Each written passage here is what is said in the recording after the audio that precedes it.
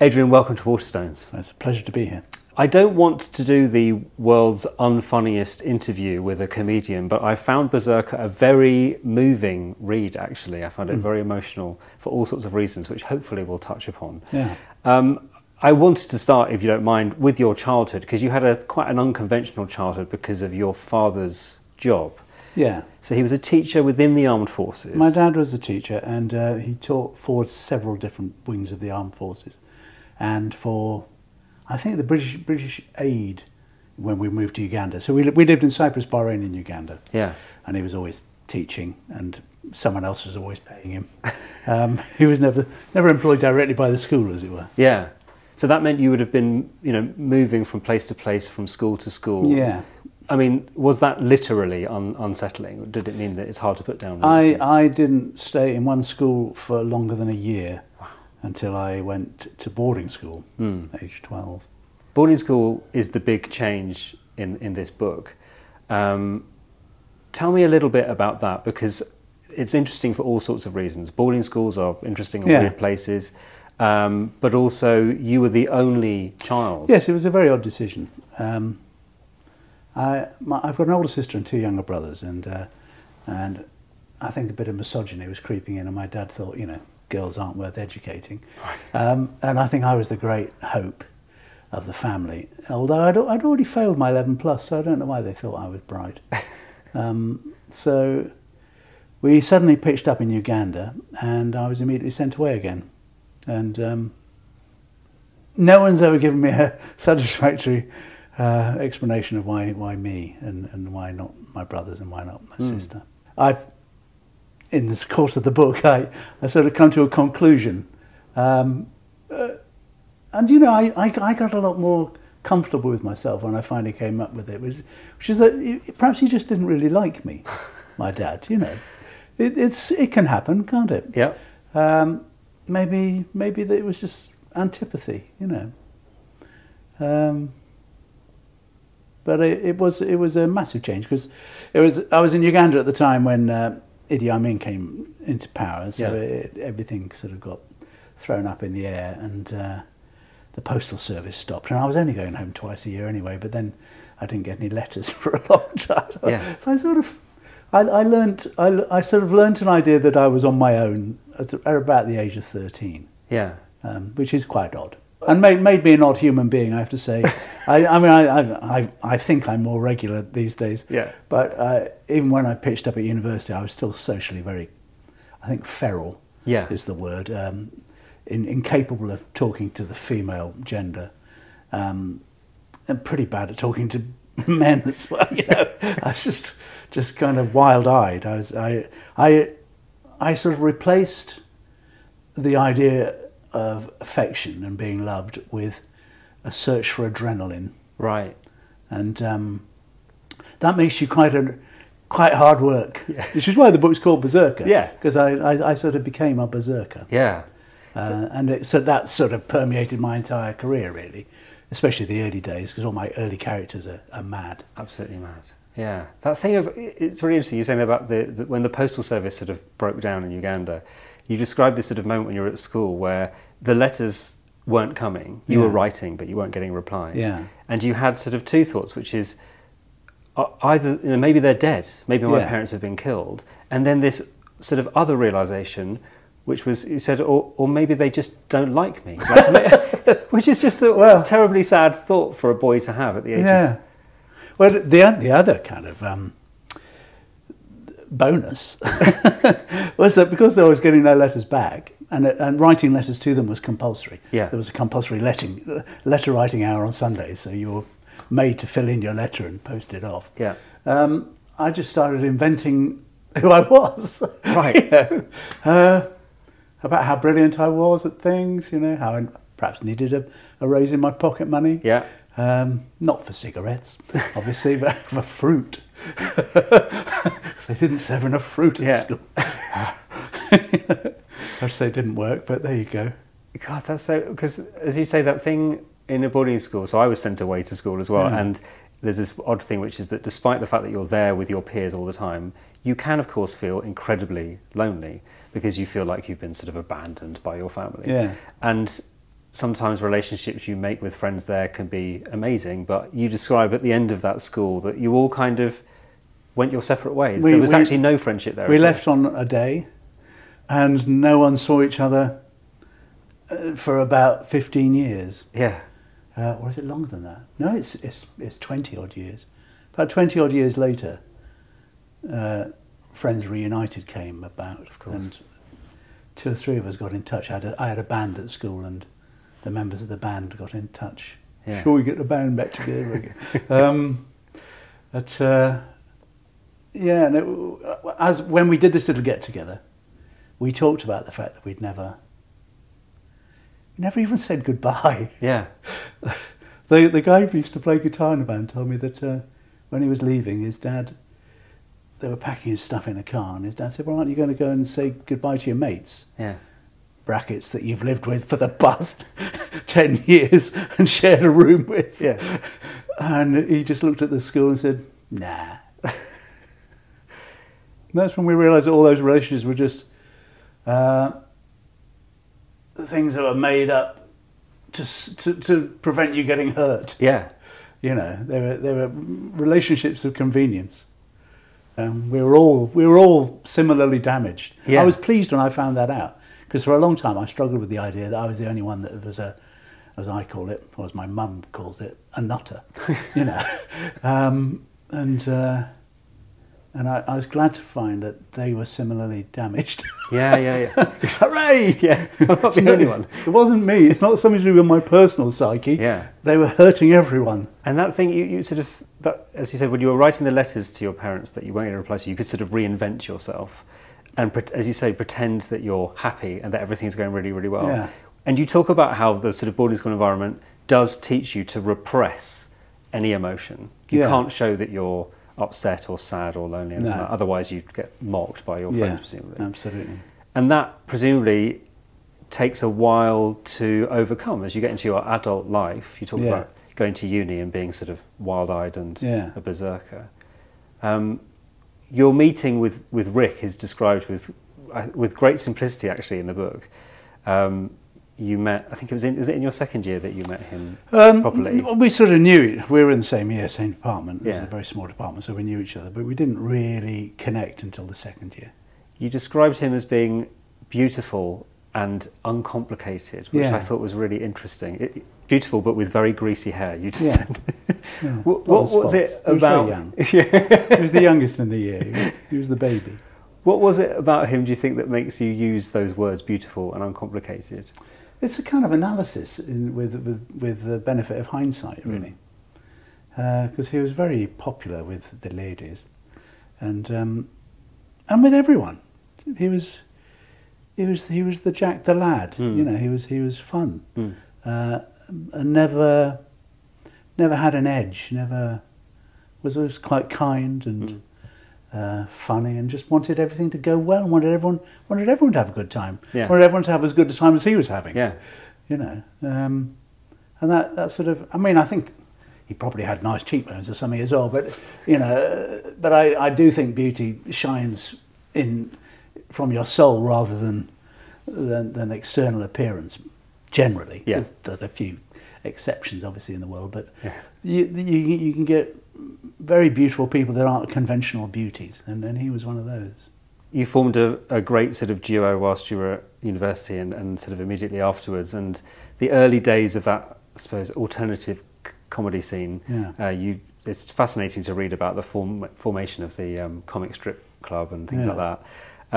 You met 2 other forces, brats, as you described them, Dawn French and Jennifer Saunders. I didn't realise that they were both, like you, had had that. Their dads were both in the RAF, and we discovered that we'd all been in Cyprus. We don't know if we'd met each other, but we were all there in 1963. That's extraordinary. So there's a possibility that we might have. Yeah. And Dawn and Jennifer have an even stranger story, which is that because everyone kept moving schools. I mean, I don't know why the forces never stay in one place. Yeah. But when I was in Cyprus, we went to 6 different bases in the space of 6 years. Yeah. You know, so we kept moving, and so did Dawn and Jennifer. And Dawn moved schools, and Jennifer moved into the school Dawn had just left, and became best friends with Dawn's previous best friend. These are the kind of weird circles that happen. But we sort of bonded over our forces stuff because we understood camp life and nappies and spam and a kind of lack of resources and a lack of permanence. Yeah. Transience is a big part of all three of our lives. And it's hard not to draw any kind of connection between the fact that you had this sort of similar upbringing and gone into comedy or found a way of sort of, using comedy to at least deal with stuff. Have you ever thought about why that might be? Why that might have led you all to do comedy? It's bizarre because of the comic strip, if you include Peter and Nigel as well, Peter Richard and Nigel Planer and Rick, only Peter is the first child. The rest of us are second children. Ah. And I think second children get, especially in a family that goes on to have more, and they get discounted because all the attention goes on the first one, and then second one you just let them bounce along, and then a baby comes along. No, little baby.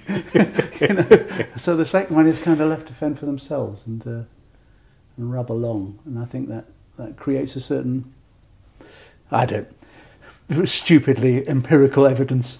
I wouldn't stand any scientific test. Well, I'm a weird believer in birth order. I laugh at star signs and things like that, but when I've had the sort of birth order thing described to me, I'm like, that makes complete sense to me. Yeah. And as a parent myself, you can see those patterns. As you say, first child, you're anxious and worried and you sort of stare at them 24 hours a day. Second child, you're like, it'll be fine. Put it in a drawer. It's the two kind of basic opposing philosophies about what happens nurture and nature-wise. Aristotle or Sophocles says, give me a child at the age of 7, I'll show you the man. And Carl Jung says, I am what I choose to become. And depending on which you believe, sometimes I believe them both at the same time. Both can be true. Yeah. When I was a kid, probably about 10, I think, maybe a bit younger, I remember when we used to go and visit my uncle and aunt, we'd be left to play around, and we found the TV cupboard, which was filled with VHS cassettes. Yeah. And on some of those VHS cassettes were episodes of The Young Ones, which we stuck in and we watched, knowing that we shouldn't be watching it because it was clearly not meant for little children. So that sort of sweet transgression every time. It was on before at 9 o'clock. Yeah. Is that after the watershed or not? I'm not sure. Before now would be before the watershed. It wasn't actually very rude, No. But there were no rude words in it. But maybe not for cartoon violence. Yeah, cartoon violence. People saying ploppy pants. It's not exactly kind of. It's very exciting for a 9-year-old. Sophisticated adult. No. But there was the music and that kind of. I suppose there was politics in there as well, all sorts of mad stuff. I know that for you, of course, The Young Ones is, as you say in the book, was just 14 weeks of your life, a very sort of short period of time.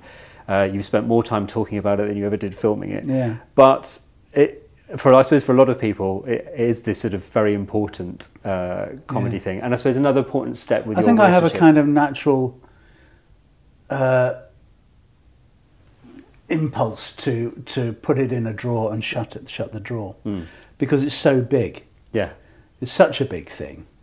I watched one in order. I never watch it. Right. I don't watch anything I've done except at the time it comes out. Yeah. Because I think that's a kind of sad thing to do. Sit there watching former glories. Yeah.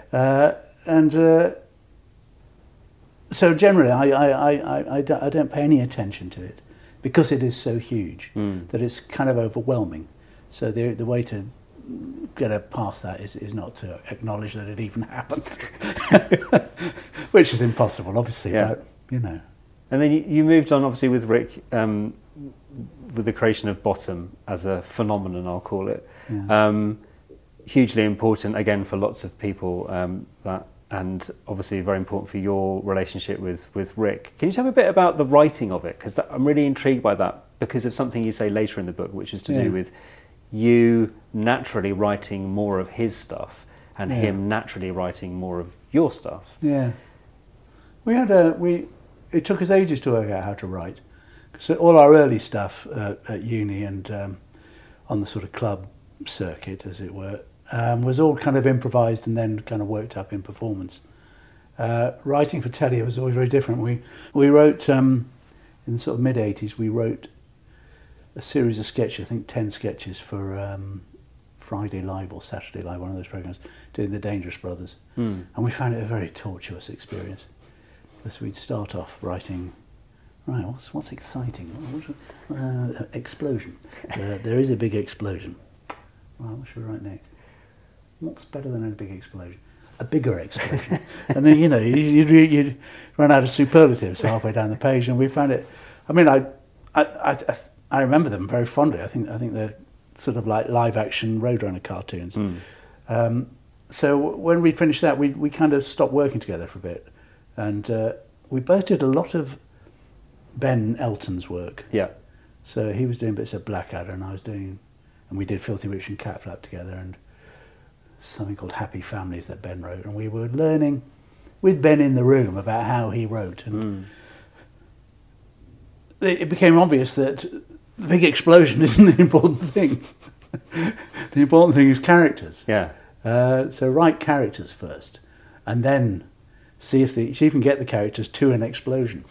So we learnt this kind of that lesson, and then we developed. It was the most joyful time of my life. A kind of system of, we turn up at 10 o'clock, we'd spend 45 minutes an hour just talking about the world, what had been on Newsnight, the bus journey, the supermarket arguments, all that sort of stuff. And then as we were doing all that, eventually a little nub would come, a little nub of an idea. So, what if they went on holiday to Wales? And when did you go to Wales? What happened when you were in Wales? We kind of sort of attach it that way, and then have a lovely couple of hours putting stuff in the larder, as we called it. So we just kind of get an idea like Wales or cars, or and then you write all the kind of things that might be funny about them being in a car, and eventually, out of that much material, you get this much good stuff. And it would go in. Yeah. And it was delightful and very funny. Yeah. We were just trying to make each other laugh. We were just sitting in a room trying to make each other laugh, and someone was paying us. Perfect job. It was a lovely job. Yeah. You're quite honest about, I suppose, the difference between you and Rick when it comes to performing, which happened with the young ones. Obviously, there's huge fame that came after that, which he loved and you hated. I've always found notoriety uncomfortable, and he revelled in it. It's not that there's no judgment in that. He just did, and I didn't, and it made us different people. And because we were together so often, especially when we were touring Bottom and stuff, and you'd end up for a week in Leeds or Blackpool or something like that. You'd go out, and he would be kind of getting people to recognise him in the street, and I'd be walking on. Let's just get to the restaurant, And there was a different way of being. And that live tour of Bottom, as you say, sort of again almost exacerbated that difference. That he had always had this thing, which was that he wanted to be. Well, you say that you sort of were always interested in being an actor rather than a comedian. The comedy had sort of been by accident. Comedy was accidental, yeah. Whereas he was really interested in being Rick, male sex god, or comedy genius kind of thing, and that got worse and worse, I suppose, as the tour went on. It's a complicated thing, because the Bottom tour was basically a live-action version of the Bottom sitcom, so we were the characters of Eddie and Richie, and it always used to start off really, really well and be big laughs everywhere, and as it carried on, he would start to lose some of his laughs. The audience probably wouldn't recognise that he was losing laughs, but he could. Every actor feels it. You can feel that's getting smaller, that laugh there, or that one's kind of rubbed out a bit, and it's because he would stop playing Richie, and he would be Rick Mail playing Richie, and they're vastly different things. And I think the audience, he's got all his words for the kind of desperate character of Richie, and a kind of more confident, sexually confident guy is delivering them, and it doesn't work as well. It always worked. Then he'd start cutting stuff because he wasn't thinking, I'm not getting a laugh, and I'll cut all these bits. And in the end, you're just doing the fights and the big woofers, And it sort of lost its complexity. I know people don't think Bottom is complex, but I think it is. Yeah. It was the sitcom version of Waiting for Godot is what we went for, and I think I'll still stand by that. Well, I was going to bring Waiting to Godot up at the end, but actually, as you've mentioned it, because you do mention it a lot in the book, and of course you and Rick did the play. Yeah. It's one of those plays, so when I was training at drama school, it's one of those plays that of course everyone's aware of, but I never really kind of understood what the fuss was about. And then I saw a production of it, this incredible, the John Calder Company, who are this sort of co-op, so they all know all the parts, and then they only know which part they're going to play on the night. They pull them out of the hat. So they know that play backwards. I remember watching it, and I was watching this play thinking, this is very entertaining, this is very funny, and then about halfway through I was like, oh my God, this is the most profound piece of art I've ever watched. Like, the whole meaning of life is in this play. It really altered my perception of it completely. Is that part of why you love it too, or is it? I just think generally people have the wrong impression of Sam Beckett. Yeah. I've sort of read about him as well as read all his stuff and performed in a fair few of them. And he was a very funny bloke. There's that famous picture of him looking all craggy and everything, everyone thinks, oh, he looks like a serious intellectual. But if you read interviews with the people he used to live with or visit in Paris all the time, he was hilarious. He used to have them in stitches every night, This was a funny man. And this is much the same as Chekhov. Yeah, Chekhov is funny. I've seen a Chekhov play in St. Petersburg with Russians doing it, and the audience were in fits of laughter the entire way through. No one's going, oh, how awful, how dreadful. When someone does that, the audience laugh. It's about finding bleakness funny. It's about finding despair hilarious. And that's what we found funny in it. And we realised at university that we were different to everyone else because we thought of it as a comedy and everyone else thought it was a tome. Too much veneration. Yeah. Not enough enjoyment. Yeah. And obviously, as you say there, you consider yourself to be an actor and writer really rather than a comedian. The comedy sort of happened by accident, but you've been able to really extend the range of stuff that you've done post Bottom. Yeah. Are you excited? I mean, do you continue to be excited about the possibilities there and where else it might take you? I have a very short attention span, and still have a kind of a berserker's instinct for excitement, and I want to be surprised all the time, and I want to have a new experience. And there's nothing better than getting a script and them saying, "You're going to Bangkok for 5 months." And you're playing a robot, I think, well, that sounds, I'm in. Yeah. And then you meet a load of people. Yeah. And you have a very intense kind of 5 months with them, and then you come home and forget all about them. and and then they say, "Oh, no, you're playing a sex pest." Yeah. And it's endlessly fascinating. With international travel. Yeah, I mean,